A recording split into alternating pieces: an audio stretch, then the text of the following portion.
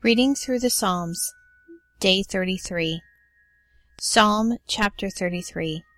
Rejoice in the Lord, you righteous. Praise is fitting for the upright.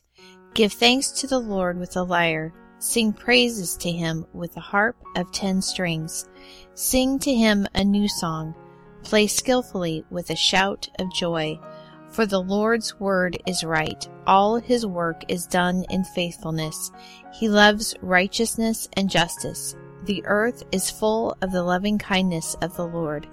By the Lord's word the heavens were made, all their army by the breath of his mouth.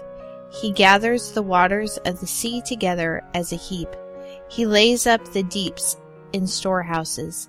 Let all the earth fear the Lord. Let all the inhabitants of the world stand in awe of him.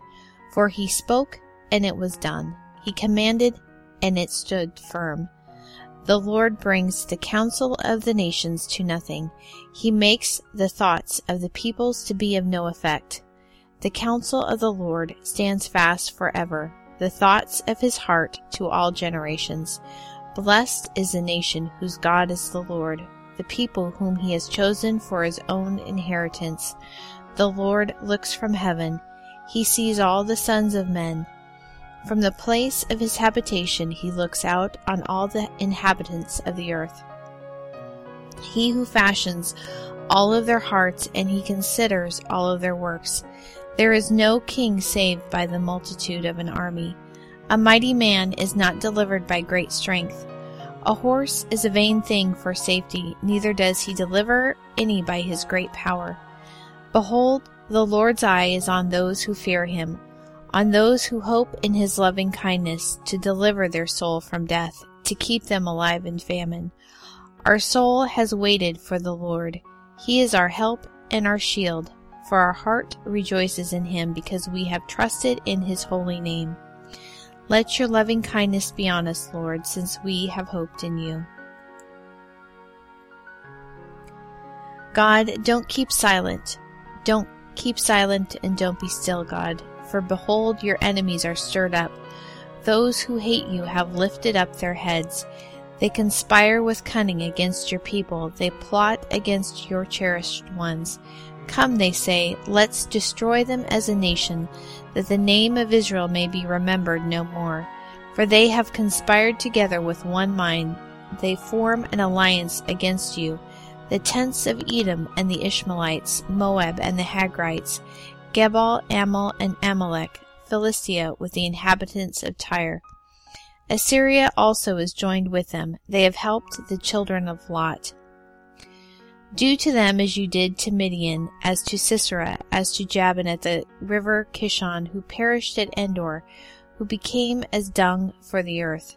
Make their nobles like Oreb and Zeb, yes, all their princes like Zebah and Zalmunna, who said, let's take possession of God's pasture lands. My God, make them like tumbleweed, like chaff before the wind, as the fire that burns the forest, as the flame that sets the mountains on fire. So pursue them with your tempest, and terrify them with your storms. Fill their faces with confusion, that they may seek your name, Lord. Let them be disappointed and dismayed forever. Yes, let them be confounded and perish, that they may know that you alone, whose name is the Lord, are the most high over all the earth. Psalm 133. See how good and pleasant it is for brothers to live together in unity. It is like the precious oil on the head that ran down on the beard, even Aaron's beard, that came down on the edge of his robes, like the dew of Hermon that comes down on the hills of Zion. For there the Lord gives the blessing, even life forevermore.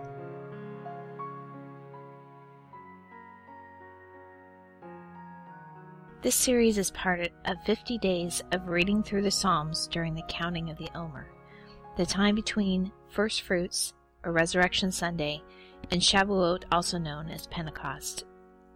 In the biblical feast, the 50 days between the festival of First Fruits, or First Harvest, to Shavuot was also known as a counting of the Omer, the countdown from God's deliverance of Israel from their oppressors when they were finally free after the crossing of the Red Sea to the day of Shavuot in remembrance of the giving of the law. This was just a foreshadowing of the ultimate deliverance of Christ as Redeemer and Savior, who was slain as a Passover lamb on Nisan 14 and rose again on that third day as the firstfruits of all believers, delivering us from death, just as the Israelites were delivered from certain destruction at the Red Sea.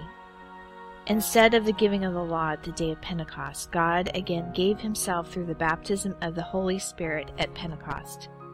You can learn more about Pentecost and the Feast of Weeks at raisetowalk.org/26.